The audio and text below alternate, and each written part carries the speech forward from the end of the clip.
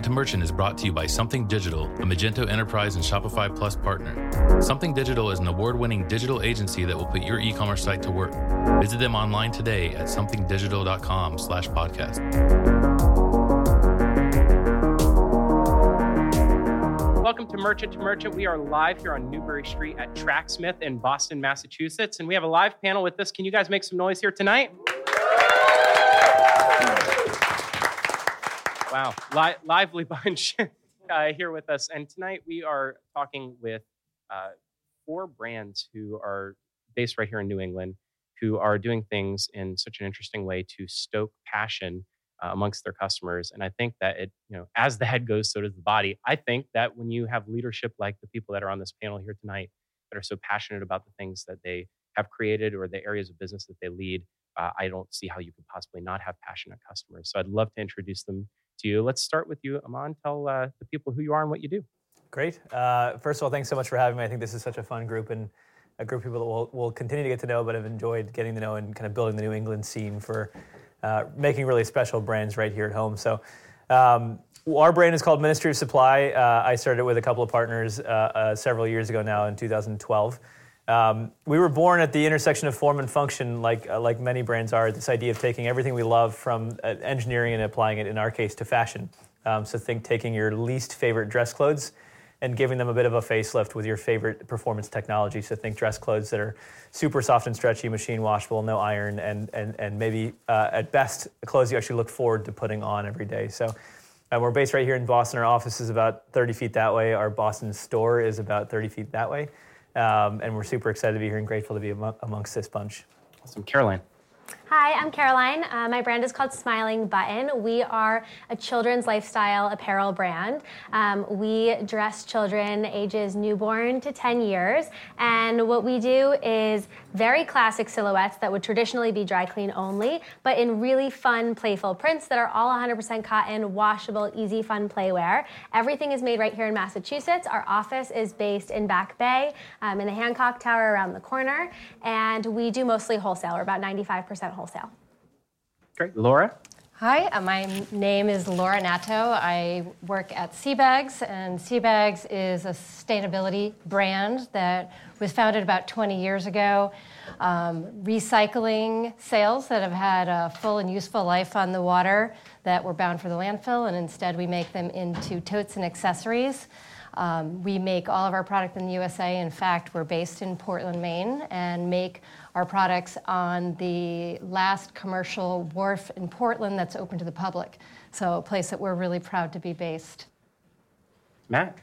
This is your place, by the way. It is. Thank you for having us. You're welcome. Yeah. Your club. Thank you for coming. My name is Matt Taylor. I'm the founder and CEO of Tracksmith, which is a now 5-year-old running apparel brand. We do men's and women's apparel and accessories, sort of deeply rooted in the culture of the sport, which is why you see the space up here, which we use as community space. There's actually a run that is just finishing downstairs. We give the space normally to other groups. We host our own runs from here. And I have Aman beat a little bit because our office is literally right upstairs and our store is right downstairs. So anyway, welcome and thanks for coming. And thank you all for participating in the panel here tonight. You're all operators, right? And you're creators in your own right.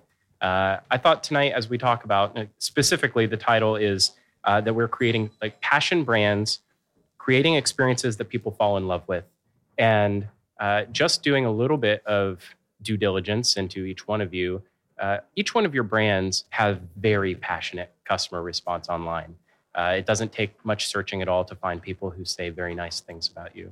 I thought maybe we could start with something that's pretty high level, which is, what do you think it is that is the difference in your space? That each one of you are in a category that has competition, right? There are large players in the space who are also trying to win the same customers. What do you think it is about your brand in particular that is connecting with the customer and making them so passionate? Can we start with you, Caroline? Sure, happy to.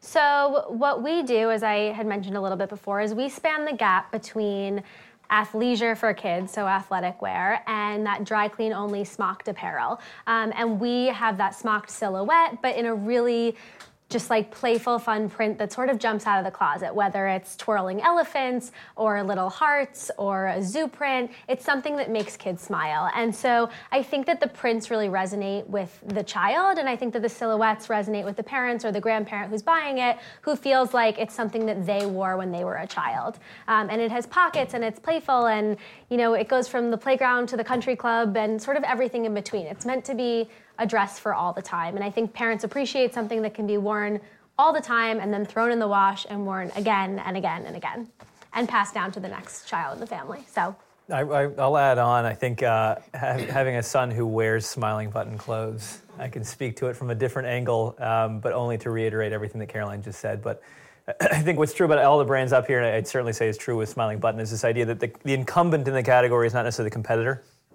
And what I mean by that is to say that when we're shopping for my son Asher to get something that he can wear to a dressed-up occasion, most of the options are fairly stuffy, and we'd sooner just put him in kind of a Hannah Anderson-like sweatsuit than deal with this super stuffy environment that is the incumbent for what Caroline is doing. And I think for all the brands up here, the idea of the incumbent being different from the competitor is huge, and that now all of a sudden we're excited about going to Smiling Button's website and shopping, and Asher looks forward to putting on his football pants rather than kind of dreading putting on his super stuffy, stiff, dry clean only, pants. So I'm sure we all share this passion and excitement for doing something dramatically different, not just slightly better. I like that. I recently I had accidental comms training from somebody from Glossier who said it's not competition, it's peers. They're your peers. And I'm like, oh shoot, that's a much better way to put it. I need to learn that for myself. Tell us, since you're already on the subject, speaking of Ministry of Supply, how are you how are you making people excited to wear, work clothes? Yeah, I think I would probably just continue the stream of consciousness there to say I think it's by doing something dramatically different. We've been doing the exact same thing for decades upon decades and saying something's got to give, right? Something's got to change. We're wearing generally the same dress clothes that our grandparents wore with slightly different silhouettes with roughly the same fabrics.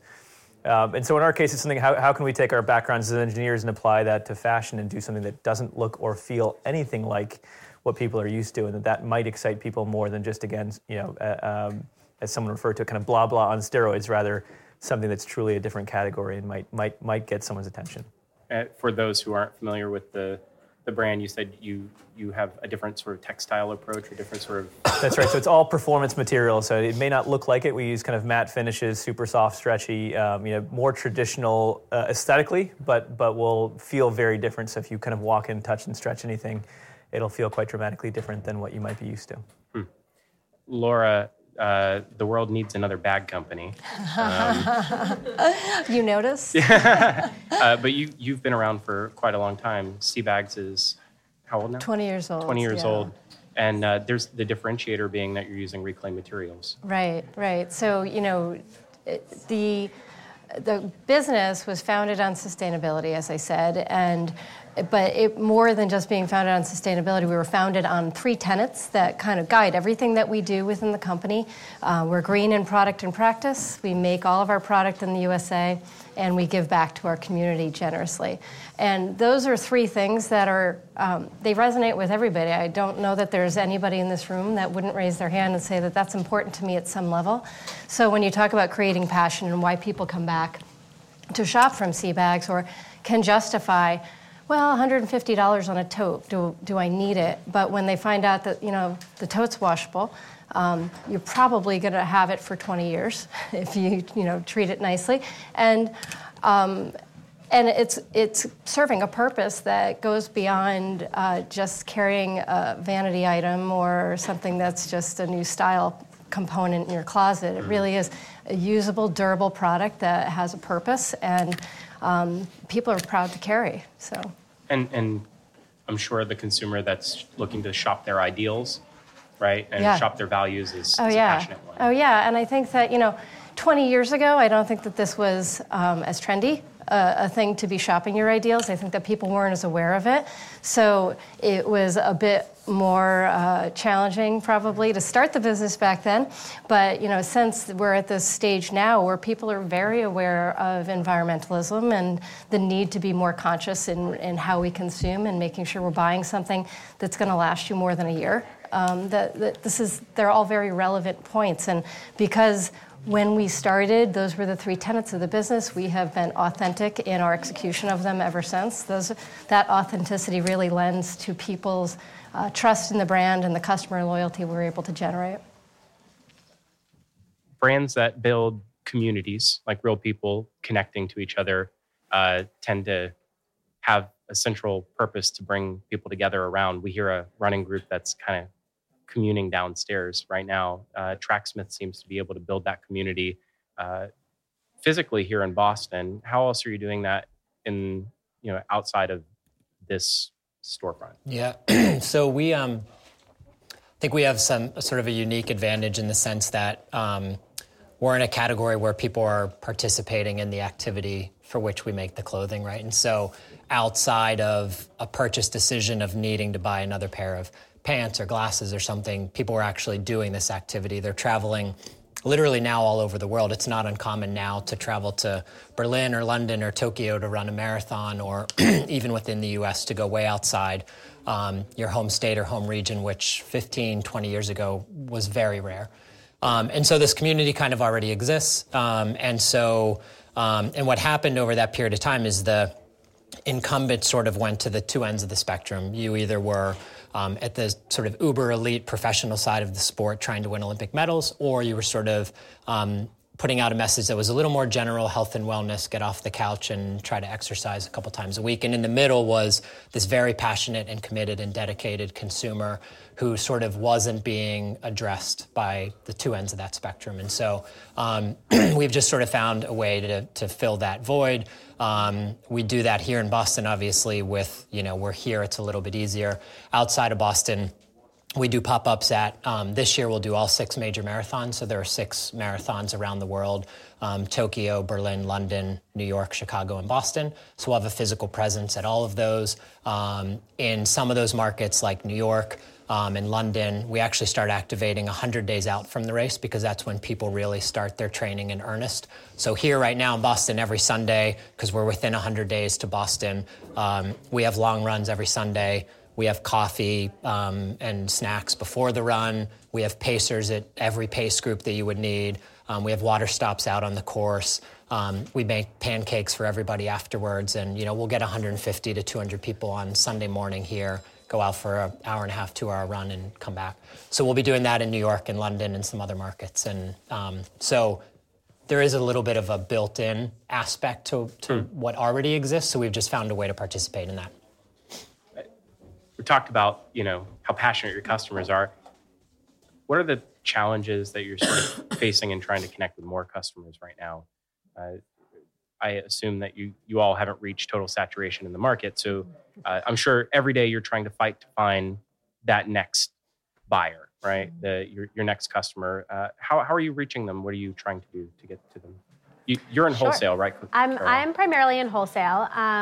Right now, we have showrooms in Atlanta and Dallas where we reach most of our wholesale customers, and we work with a lot of great boutiques. We work with over 100 boutiques in the U.S. And the Caribbean, and then we work with a lot of resorts like the Four Seasons Group, department stores like Saks and Neiman's and Bergdorf's, and so that's really exciting. We're always looking for more big customers, but now in 2019, I feel like we really have gotten to a point where I'm really proud of the customer base that we're with on the wholesale side, and now we're looking to pivot a little bit more to direct to consumer because it's totally untapped for us and a huge opportunity.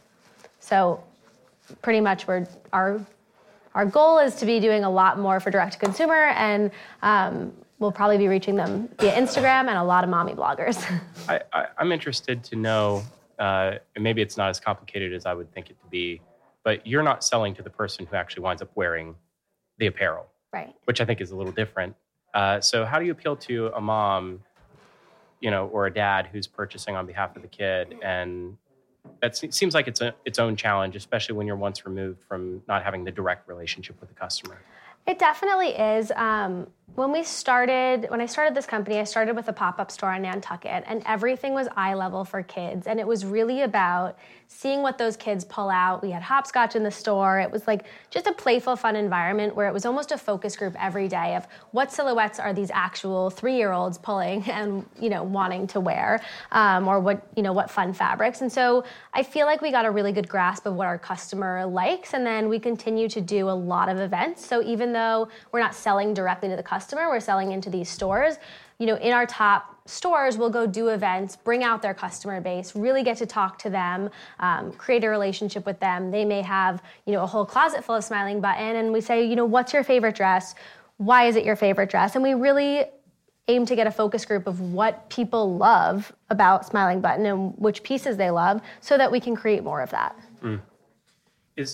Aman, I'm thinking about your category, and when I think about the sort of performance wear, dress shirt category, there used to be 1 or 2 players. Now, like mattresses, it feels like there's 175 players. You have the benefit of having the name. What else what besides the name and the brand recognition, how else are you trying to acquire a customer, and how do you sort of now distinguish yourself against all the copycats? Yeah, it's such a good question. I think absent of what Matt described earlier in this kind of brilliant community they've created here at Tracksmith, where there's just this kind of virality inherent in everybody kind of feeling this energy around the sport of running. We don't have that. We our customers united in 2 ways. They generally go to work and they buy our stuff. That's it, right? Like they don't all hang out together and talk about like, we go to work, you go to work, I go to work. It's a little bit tough to get them right. So we have to stand out. Word of mouth certainly helps, but much more in a one-on-one basis. We have to then fight in a little bit different way to stand out from those 175 mattress in a box brands. And so for us, we found out, we had someone ask the same question. I see 10 companies on Instagram saying they're making the most comfortable pants, and let's add travel in there. Most comfortable travel pants on the planet. How do you stand out? And the only answer still comes back to humans, right? Like even if it's not this super tight kind of viral word of mouth community that I think Tracksmith has done a brilliant job of creating, we can still use humans. They just aren't in the same place at the same time, and often not speaking to each other, but speaking into the cloud, and the cloud kind of speaks back as it does through reviews, through press, through peer-to-peer connections and comments on posts, stuff like that. That the only thing that might separate us from those other 9 who are presumably just shipped direct from a factory somewhere else, and there is no brand behind it other than just a good Instagram ad, is that we have a ton of humans who can tell you face-to-face through a YouTube review, through a press quote, through a press article, through just a review on the website or on Google, that it genuinely was everything we said it was. And I think that has become the only way that we can really separate a really low barrier to entry digital world from a still genuine and authentic physical world, is that people here in the room today hopefully have left a review somewhere that they really loved or didn't like, and that authenticity can come through and the power of the customer gets even louder, not quieter, when that barrier to entry goes down. I think you mentioned mattresses, and obviously there's been a little bit written about Casper recently in their S1 filing, just a bit. We could use one more hot take, though. We could. No, I don't have a hot take. I'll sleep on anything, so it doesn't concern me. But I think it is interesting because I think there will be a shift away from digital spend to some extent, because I think, to Aman's point, the barrier to entry there has become so low for brands, and it's just so cluttered and so noisy, and it's really hard to cut through that. And so that's why we feel good about having sort of this community aspect to the brand, being able to activate in person in a way that feels really authentic to us and to the sport and doesn't feel super forced.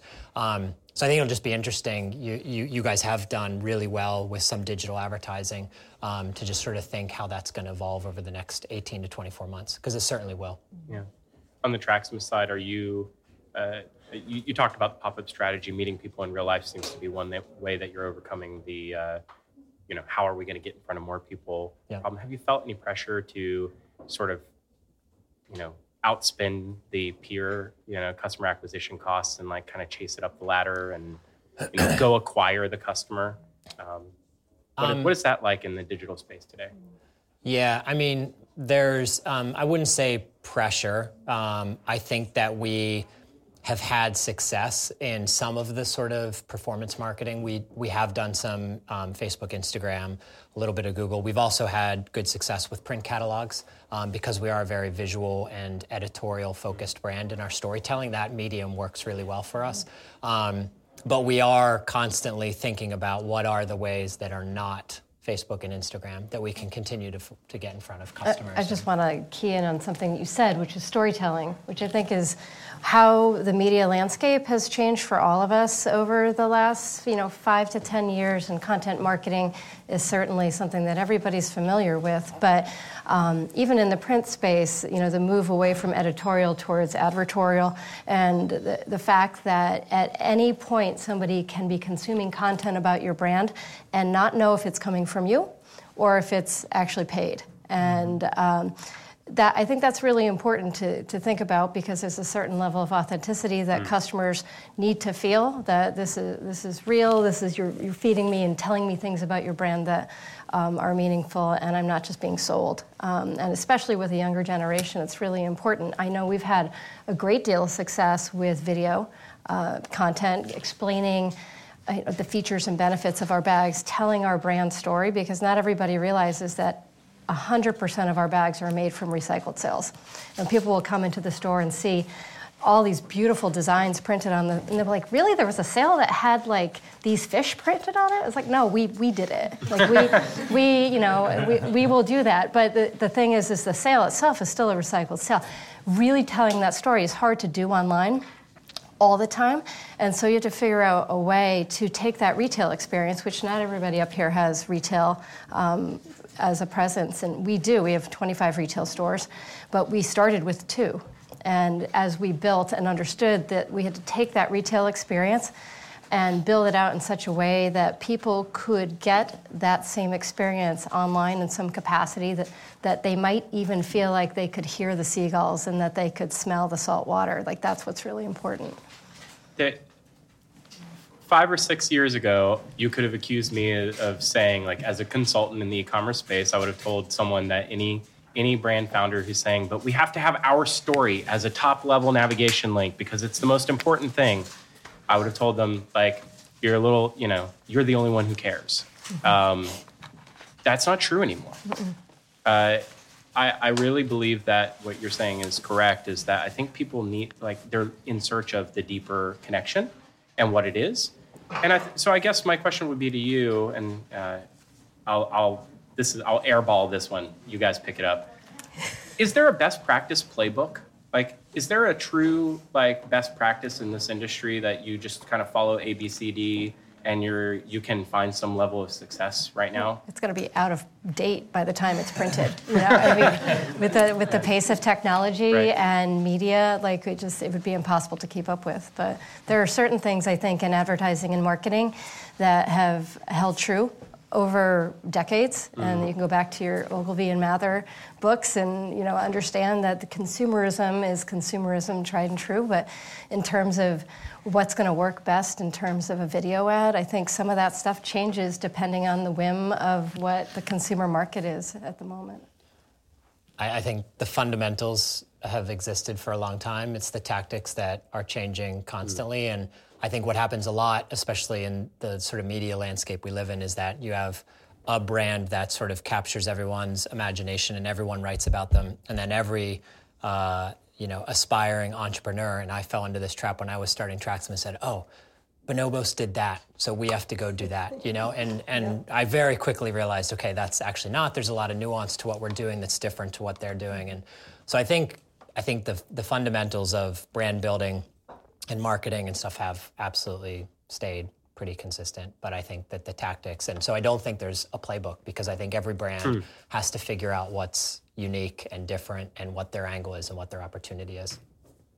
I think that there being a playbook would almost be terrifying, because then all of a sudden everyone can just do it and it becomes ubiquitous and the cost then goes up. But I would just echo, I think both of those points are spot on. What we always think about is say, let's put all of our effort, resource, and any ounce of creativity we have into what actually makes us different, which is to a large degree the product itself, but also acknowledging brand and its value and illuminating that product. That's the only tried and true differentiator for a brand. I think it goes absolutely for all three of your brands, is that none of us are doing anything wildly innovative on the sell side, right? We're not sitting here really architecting this channel strategy to say it's, that you're wholesale, first, that we're direct first, was probably a product of a couple of decisions that we made early on to either, that we saw traction in somewhere, that's how our customers preferred to shop. We don't take massive pride in our channel strategy, right? We take massive pride in our product, and I suspect you would all agree that what we care most about is, at the end of the day, if in 2 years I'm advertising on TikTok or I'm trying to sell, TikTok. Snap Talk, and Save us all if we are. that I'm hawking shirts one by one to Matt's Run Club. It doesn't matter that much, because the reality is, as long as I'm super proud of the product that comes out of it, and of course growth is important to all of us, I think, right? We don't want to just be lawn mowing businesses on the side, right? We think we have something really special. We have something really important to offer the world, but how that gets put out there is a lot less important, I think, to all of us than the playbook on pay-per-click and different styles of advertising that come out there. Those just happen to be a product of what we need to do today, but we'd all be happy, I think, to evolve from that and focus continuously on the product itself. I'll totally echo that. I mean, I think that's so true. And the most important thing is, there's not a playbook, but the most important thing is to stay on brand and stay true to the core of the brand. And, I think opportunities pop up all the time, and you look to see, what other brands are doing, or, what should I be doing here? And as long as you're staying true to the brand, that's, the most important thing. I'll give a quick example of that, because I really like this. That the only rule is just don't compromise it in favor of the marketing strategy. I used to argue with Matt for years about, you don't even know what I'm about to say, he's terrifying. No, I know. We argue about a lot of that look on his This face? is the best. Yeah, please. Well, I used to tell him, hey, we got this, ROAS and this idea, return on ad spend, everyone here might be familiar with the term, that you can put up an ad and you can measure it a little bit on how much people are kind of returning on the ad spend that you put into it. And our ad agency a few years ago was like, okay, it's all about user-generated content. This is it. And it's people holding an iPhone. You guys have all seen this ad on Facebook. They're holding an iPhone, and most of it's lightly staged, if not entirely staged, right? And you probably know that subconsciously as a consumer, you know that. This ad that our ad agency just shot it, they ran it, and I hope it's all real. I think it is, but it's got a great ROAS. And Matt's like, no, I won't touch it. I'm like, Matt, it's a great ad. You should give it a shot. And he's like, no, it's totally off brand. It turns out he was right. And after like a month of seeing it and just being like kind of disgusted with ourselves, we're like, get this thing off, right? Get it out of here. But I do think we're all tempted to, right? Because the reality is we want to grow these things as much as we have pride in our product, but we want to build a big business. And so sometimes that lapse in judgment comes in. But I think it was a good example of just saying exactly what Caroline just nailed, which is the only rule is don't let that marketing playbook compromise the brand or product, because that's where you get in real trouble. I'm sure no one's ever made any mistakes here. Is there anything that you feel like you've overinvested in or underinvested in, and what would you if you had to kind of go back and correct that, what would that be? I'll start with you, Matt. I needed some time. I was hoping to have a little more. More user-generated, right? Yeah, more.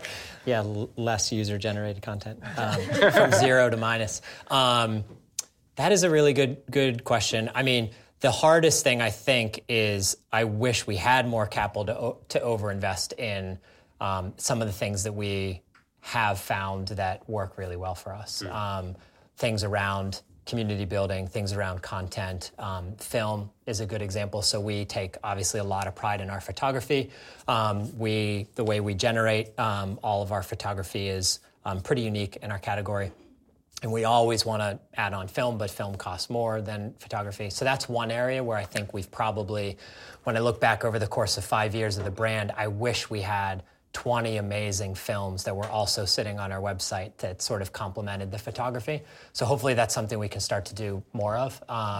And to me, that feels like something that I wish we had and feels right for the brand. And I think we could have done that in a way that would be really powerful and emotional.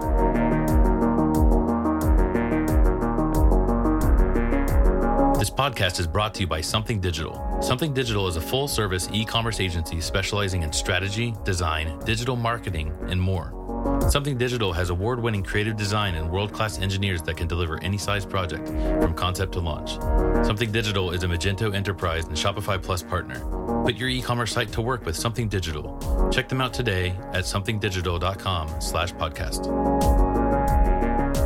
For those who aren't familiar, you were telling me on the Future Commerce podcast about how, your strategy and in photography is, to go out and like participate in the whole length of a run, and you publish that in a magazine. Some of those things take like a tremendous amount of time to invest. Yep. That just seems like it's the thing you just have to like lie in wait. Yeah. You're more of a nature photographer and like in a way, documentary style. I mean, they're pretty fast runners too. So it's not I mean, I'll just to sort of, I'd say I won't. you have to go listen to the podcast because then people will go listen to the podcast. I like that. But I'll give a little snippet of what we do or something that's coming up that's interesting. So we're going to Arizona in a couple weeks to shoot some of our spring product. And just to give an example of how we shoot, one of the athletes that we're shooting, who's also an employee here, has qualified for the Olympic trials in the marathon, which are in Atlanta at the end of February. So he has to do a 24-mile long run. It's his longest long run of the marathon buildup. And he's going to go do that run. We're going to start with him in the apartment, making his coffee, getting ready for the run. We're going to shoot 2.5 hours, 3 hours of that run, and then all the post-run stuff. And from that, maybe 6 images, 10 images will get used. But that's just the process that we've created that I think has helped us sort of create and generate these very authentic and raw, emotional photos that you can't get if we would have just said, hey, let's go to the Mass Ave Bridge and just run 10 times back and forth and we're going to snap some photos. It's just totally different look and feel. And so that's been important for how we do it. I would echo that in both as a consumer, that you can feel that, right? You see that content, when you see a Tracksmith picture, you know it instinctively. You have to take the logo off of the garments and the catalog, and you'd still know. Yeah, the emotion comes. Yeah, you know that not only this Tracksmith photo, but you know it was a real photo too, right? We've got a whole crew in Singapore for the week, and we asked the models only pack in a backpack because we said on all the clothes they'll be wearing. It's a relatively big backpack, so don't worry too much. But that we have this theme of 1 week, one backpack, and that our clothes aren't built for travel, but they're quite travel ready. And so we said the only way this feels real is if you guys actually put all the stuff that you're going to be wearing the entire time, partly because check-in fees are kind of heavy. Put it in your backpack. Like get that stuff in your backpack, right? And then go prove it's real, right? They've got blazers rolled up in a ball at the bottom of the backpack, and they take it out and wear it. But I do think that stuff comes through, and people are much more discerning than we give them credit for. They might click on an ad, but the second they really scroll through and figure this stuff out, they realize what's real and what's not, and that people are a lot smarter than I think an Instagram click might give it credit for.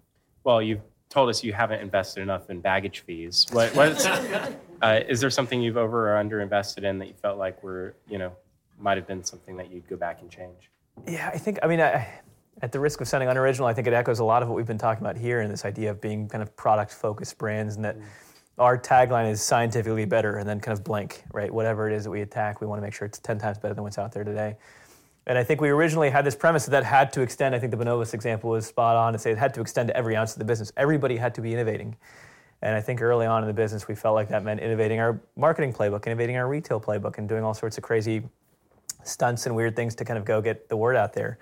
And I think if we early on had stayed, just kind of continued to put every hour that we might have put into creatively thinking about a new marketing tactic or retail playbook, if we just continue to put all that back in, how much further it would be today. Now, fortunately, over the last few years, we've realized that, and all of that creative energy and that kind of scientifically better blank refers specifically to the product and the storytelling around it. That I think we've rebalanced it properly. But I would only encourage others that go down that path to kind of heed that warning, innovate or excite on the actual value proposition and then nothing beyond it.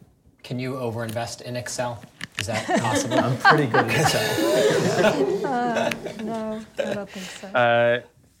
You lead the digital channel, Laura, and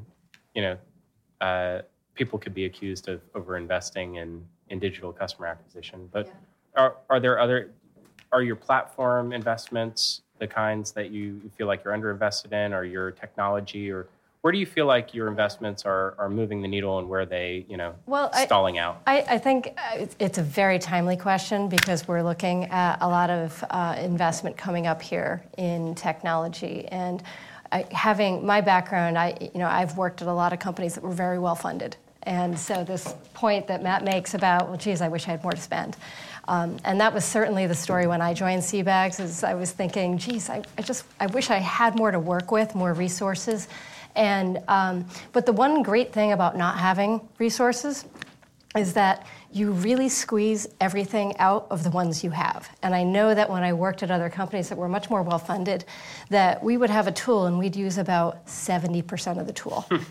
And then we would have excuses for why we never got around to using that feature and this feature, and then we're on to the next project. And the exercise of saying, well, geez, you can either really make this work and figure out how to jerry-rig it to the point where we were developing platforms like custom for our integrations and using them beyond what they were sold to us for.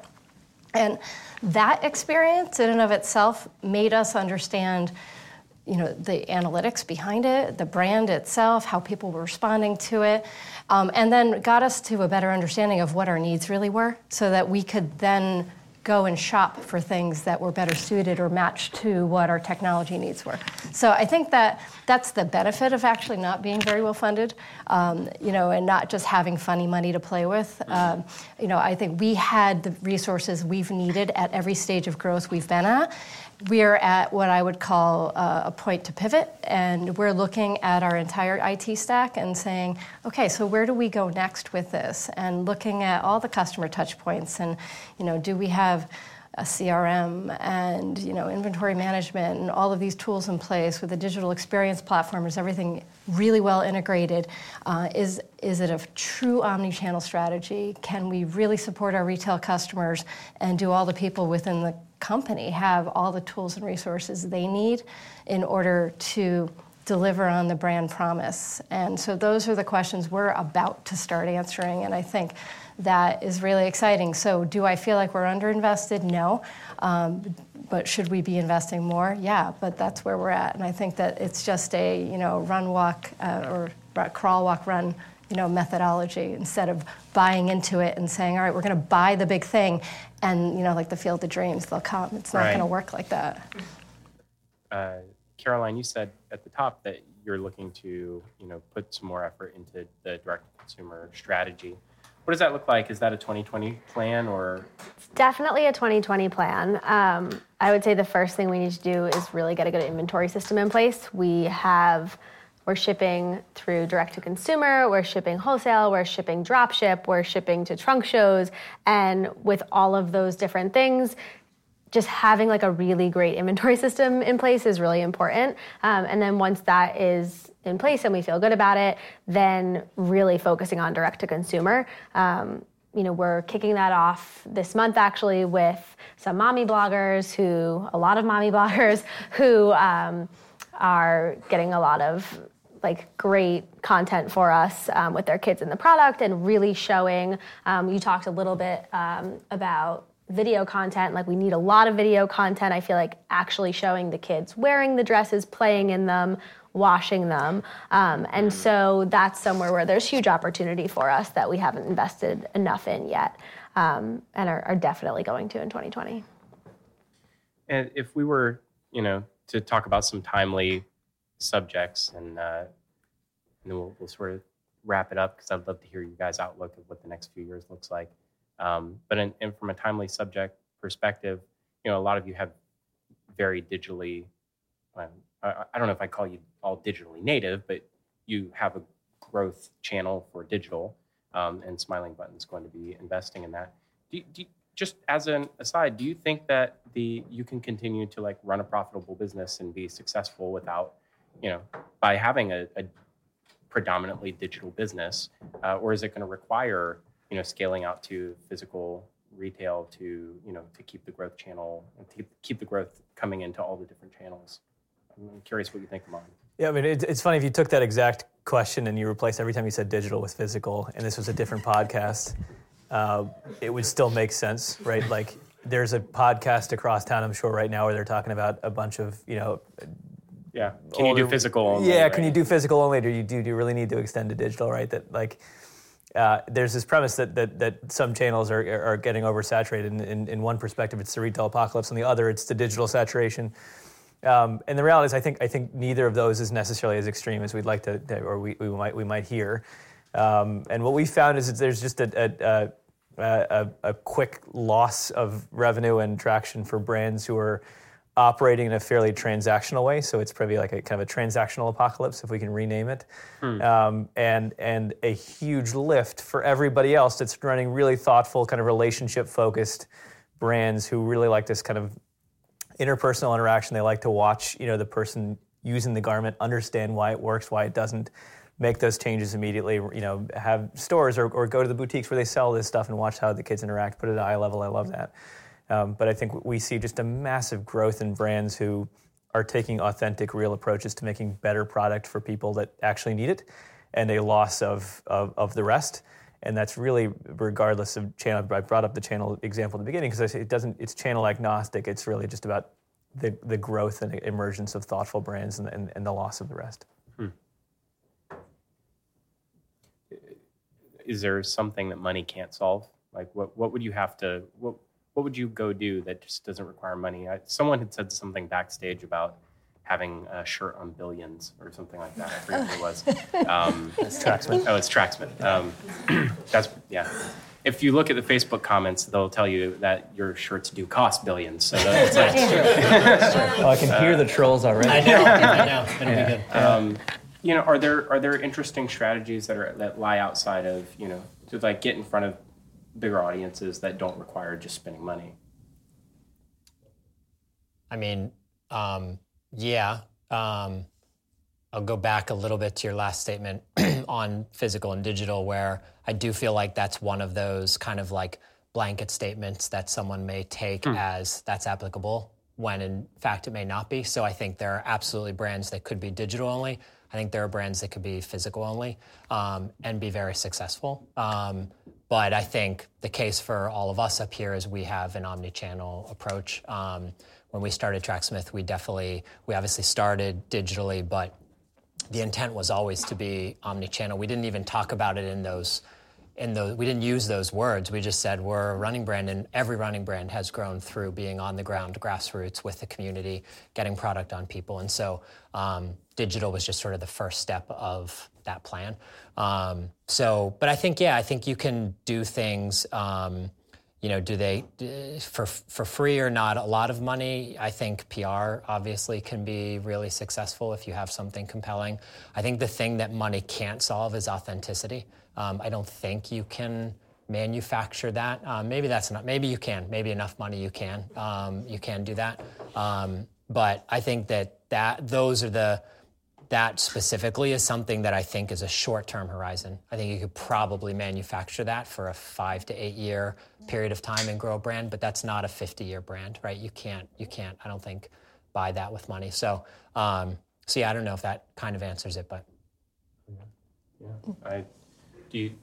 What do you think? I would agree with that. I think, I've mentioned authenticity a couple of times. Yeah. I mean, that's one of the things that makes the Seabags brand resonate, is the fact that people know that it's an authentic brand. If you walk into one of our retail stores, the decoration in the store has not been purchased. The decorations are buoys that we found on beaches.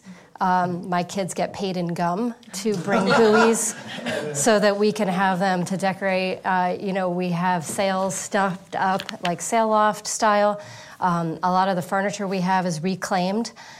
Because, again, we're trying to live sustainability in everything that we do. So, in terms of, is it a retail brand or is it a digital brand, I think our original intent was that the bigger channel was going to be e-commerce, and surprised by the fact that retail has been very important to us, and it's because of the retail strategy that we laid out, which is that it's experiential.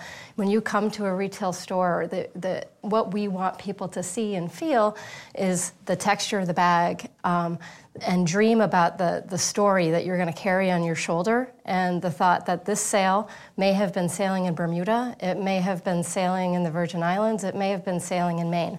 And there's no way to really know, but they can imagine it, and then they can see some more of the experience of being a Maine brand, and, some of the fixturing that is authentic and real. And we then can take that experience, the customers bought into it at retail, and then they're willing to have that same experience online, and they see all those same scents and the trail of hints that we've left on the website for them to see, like, oh yeah, it is. It's all the same brand. So I think it's as marketers, our job is to make sure that we are carrying that through and really telling our brand story and the customer story and involving them in that story as much as we can. And think about the user-generated content aspect of it. We have a hashtag Seabag Sighting that we use, and we ask customers to participate in. And we do that in our retail environment. We do it online.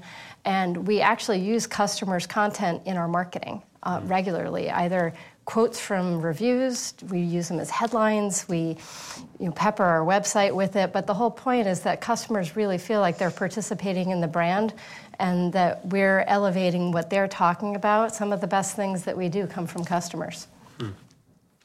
I think you're really touching upon something important there, which is really including your customers in your brand story. I think that's part of the authenticity of any of our brands, is really making the customers feel like the story is not just ours, it's theirs to own now too. And whatever memories they make with that bag, running that race, maybe at work, but on vacation with their family, that they're really feeling like this brand is theirs too, that they own a part of what your story is. Yeah.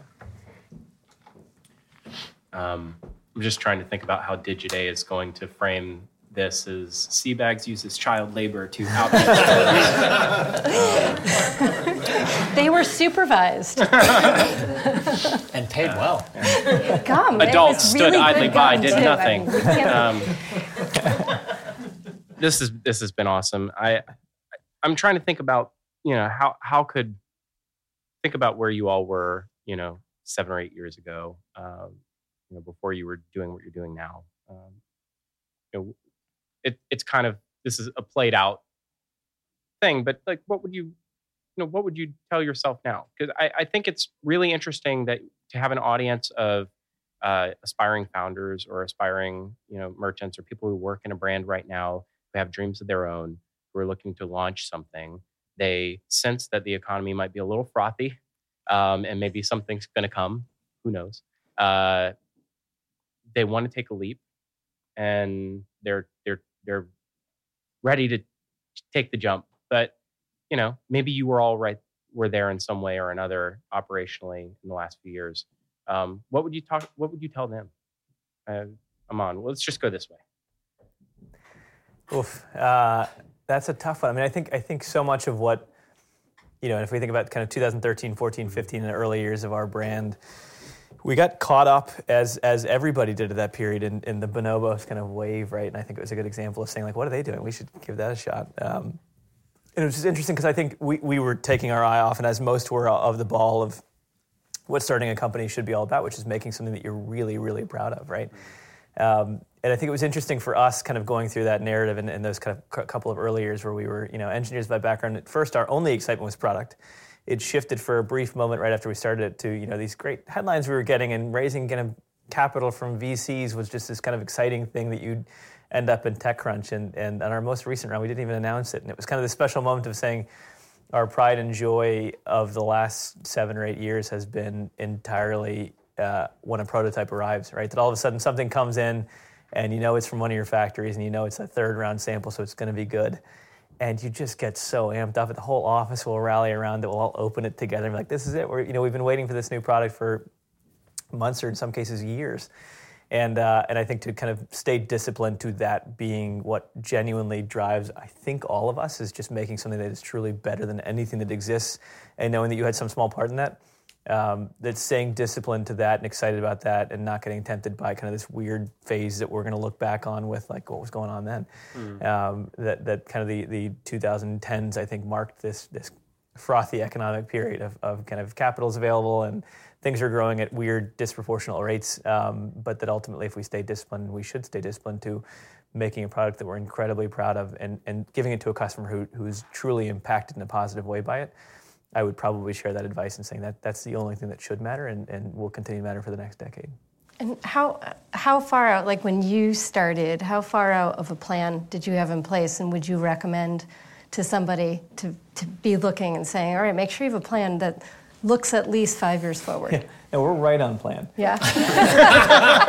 No mistakes in here. Yeah, this is exactly right. No, we've made one or two mistakes, maybe max. I think we probably overthought all of this stuff, right? Again, I think we overthought everything. We overthought like funding strategy, and people would tell us when we started, like, you got to decide now: is it IPO, exit, or hold it? And I'm like, no, you don't have to decide that now. Don't ever decide that, right? Just make a really great product, and it'll work itself out. And I think this kind of premise of these like playbooks that we're evolving on, like entrepreneurship in an age of frothy VC money, right? Were very different from just like the Ogilvy books on just make a really great product that consumers are genuinely excited by. So I think the plan looks nothing like it did then, and the plan is probably one that we're a lot prouder of now than we might have been looking back on that.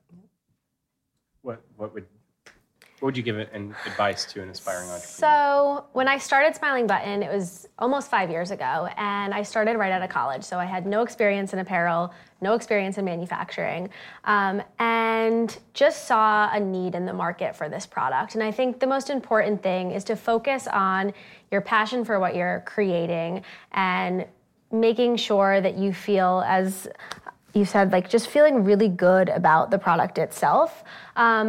And being willing to go for it. Like, it's never going to be perfect right away. And just like putting yourself out there, talking to everyone you can talk to, having any conversation you can, because you never know where it could lead. And just feeling like it's okay to just go for it. I learned a lot as I went. I'm still learning a lot. My original business plan was entirely direct to consumer, and we're 96% wholesale. So it evolves in whatever way it needs to for the brand to survive, as long as you're staying true to it. So I would say, just follow your passion and create something that you're proud of. Laura, your role, you came from LLB. I did, yeah. Right? And, that seems like it's an established brand. Yep. Not that Seabags isn't, but it's a wee bit bigger. Right. Was it a leap of faith to go over to Seabags, and what was that transition like? And maybe if you could speak to somebody who's looking to make a big career shift to move over to digital from a larger, more corporate setting. It was a leap of faith in that it was a newer brand at the time that it had been around for a long time, but I didn't know much about it. And having come from, again, bigger, much more well-funded companies, I was wondering, so what exactly will I have to work with? Because you didn't really know going into the opportunity, but I could see the vision, and I think the key thing that attracted me to it was the leadership, and how clear the leadership was on what the mission of the business was. And I talked about it at the beginning, was the three pillars that we're based on, and those pillars guide absolutely every bit of decision-making that we make. There hasn't been a day where we've decided on a product or an idea or a partner to work with where we didn't go back and say, it doesn't fit. And knowing that I was coming into an opportunity where we were so well defined, and I knew that I was going to have basically, they're not marching orders, but they're certainly foundational guidelines. It makes it so much easier to get strategic and make decisions when you have a tighter sandbox to work within, and then you start building up taller boundaries. Really, really good boundaries. Thrive within the boundaries. And then as the company started to grow bigger and the department's growing, and it's again easier to delegate, and it's easier to get other people all on the same page, and that you're all singing from the same song sheet.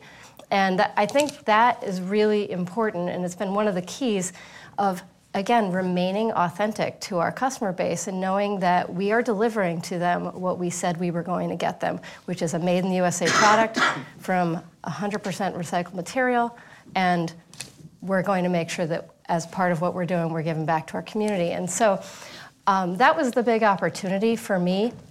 And I can't say that I had that experience in my previous roles. And so I'd say if I were going to give advice to somebody, it would be to make sure that, beyond just the product, which is obviously tantamount to what you're doing, being really clear about what the pillars of the business are. For us, it's three, and, Schoolhouse Rock says 3 is the magic number. I don't know. But, maybe making sure that your mission has enough variety in it that's going to support this product or product idea or service that you have. Final word, Matt. No pressure. God hates a coward. We're still waiting on the Casper hot take, right? Yeah. What's that? The Casper hot take. I think that was what you were That was it, yeah. No, that was going to be my advice. I think it's one of, again, I don't like giving sort of advice because, again, I think everyone's situation is totally different and unique, and I don't think starting businesses is for everyone, and I don't think even if it is, that the timing is also a really big factor on when in your life it makes sense to take that risk. I think once you're committed to it, though, that's when you have to go all in, right? If you're going to do it, you have to do it. But I think things that get so overlooked in these conversations are timing and luck. We like to give credit to things that are more tangible and easy to wrap our heads around. But, I think your point about talking to as many people as you can and getting as much input and advice, but then really being able to filter that into something that you can apply to what you want to do is really, I don't know. It's not easy starting a business. I think maybe a little different being a founder than coming in later on. Being a founder is weird and hard and thrilling and challenging and comes with a lot of different things that are super unique that I think as a first-time founder, you never think about going into it. And as you go, I think second-time founder, that you expect all that stuff and it's probably a lot easier. So, but yeah, once you make that decision, it's something you want to pursue, you just go do it. Figure it out. I think there's one more important thing to touch upon, and it's that you have a really loyal team. Because I think when you start a business, you don't have necessarily the capital to have the brightest or the most experience in the industry, but it's really important to surround yourself with a team of people that you trust, that are loyal, and that stand beside you and behind the brand as much as you do as the founder. I can't think of a better way to end. Okay. Thank you so much. This has been phenomenal, and thank you all for listening. And I would like to turn it over to the audience for questions. We have 5 minutes for questions. Not a single question. Okay, Liz. What would you say has been the pinnacle piece of customer data that you've used to direct your marketing strategies? And then what's one piece of data that you wish that you knew about your customers? Can I bring you to every show that we do? That's great. Hard bounce rate, I think. I'm just kidding. That was a Klaviyo. Yeah, that was an email provider related humor. Just throwing that in there. 0, right? Yeah, 0. Always 0. We started a metric about a year ago that we really love that I enjoy sharing with everybody because everybody should consider it. We call it the inspiration quotient of a product, and we call it the IQ for short. And it's the likelihood that someone buys again after their first purchase. And it's an easy way for us to understand whether or not the product is resonating. It's not necessarily a good or bad product. Are we serving to the right person at the right place at the right time? It's a mix of variables, not just good or bad. It's a reflection of marketing strategy. It's like NPS in a way, except it's a bit more supply-driven.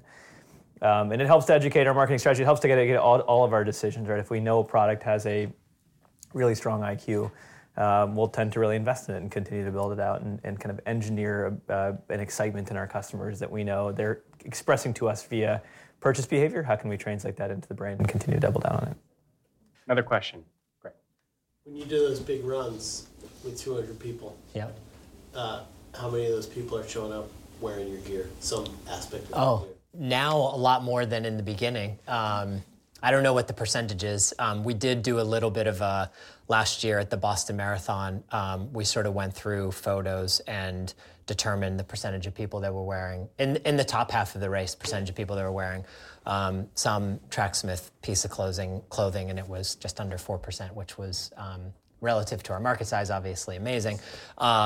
And at the Olympic trials, this is the women's race, so there's about 500, a little over 500 women who have qualified for the Olympic trials in the marathon, and we're supporting over 100 of those athletes, which is really amazing and something we're really proud of. So, but yeah, it took probably the same for you guys. It takes I remember when we started, it took me a long time to see, we say Tracksmith in the wild, right? Like someone that wasn't an employee or like a mom or a dad wearing Tracksmith. But now you go run on the river in Boston at lunchtime, and it's weird if I don't see someone running in Tracksmith. So that's really, we take a lot of pride in that. We've all probably taken those secret pictures of somebody like on the tee. I've done that once. It's really creepy when it's children. Yeah, and you're like, yeah. Early on, it's, is this someone's mom? Yeah, like, no one's mom. It was wild. Wait, can I ask a question? Yeah. I would be curious to know. I'm excited to now use this moment to be inspired to go buy something from Tracksmith Sea Bags and Smiling Button. What is the one piece that I absolutely cannot live without? Let me figure out what our most expensive piece is. Gotta go margin. We're high margin, yeah, exactly. Margin, exactly. Well, we don't do IQ. We don't look at it exactly the same way, but it's a similar metric. And we have a pair of shorts for men and women called the Session Shorts, and it's our number one selling product. So that's if there's one pair of shorts you're going to go run in, it's probably that pair. 7-inch. 7-inch or 5-inch, Yeah. Your preferred inseam length. I bought the 5-inch, and my wife told me about them later. She's like, should have gone 7. That's how we get most of our repeat business. Live and learn. We push the 5-inch and then come back for the 7. I love it. I would say, even though you don't have a daughter, I would say our Smiling Button Girl toonie. It's like a classic tunic style with a girl on the front holding an ice cream cone, and there's a yo-yo coming out her pocket and balloons in her other hand, and she just embodies what we're about as a brand, and just like the playfulness and fun. The toonie. It's like a tunic, but cuter. Got it. Yeah. Yeah. All right, I'm going to give you 2, one for your wife and one for you. So our ultimate beach bag, which... Right up my alley. I mean, Wait, is that one for me or for No, that was for your wife. Okay. But if you would like it, we carry it in lots of colors. It has all these great pockets. It has an outside pocket for wet gear. It's perfect for the beach. People love it. Top class. So that's a great one. And then for the guys, our beverage bucket, which is a interior pockets with can hold 6 beers. It has an interior cavity for ice and a grommet hole in the bottom, so you can take your little cooler bag of ice and cold beer on the go, and it drains out the bottom. Pair well together too. Yeah, a day at the beach good. with your honey. So there you go. Awesome. Well, thank you all for coming out, and thank you to our panel. Can we give our panel a round of applause?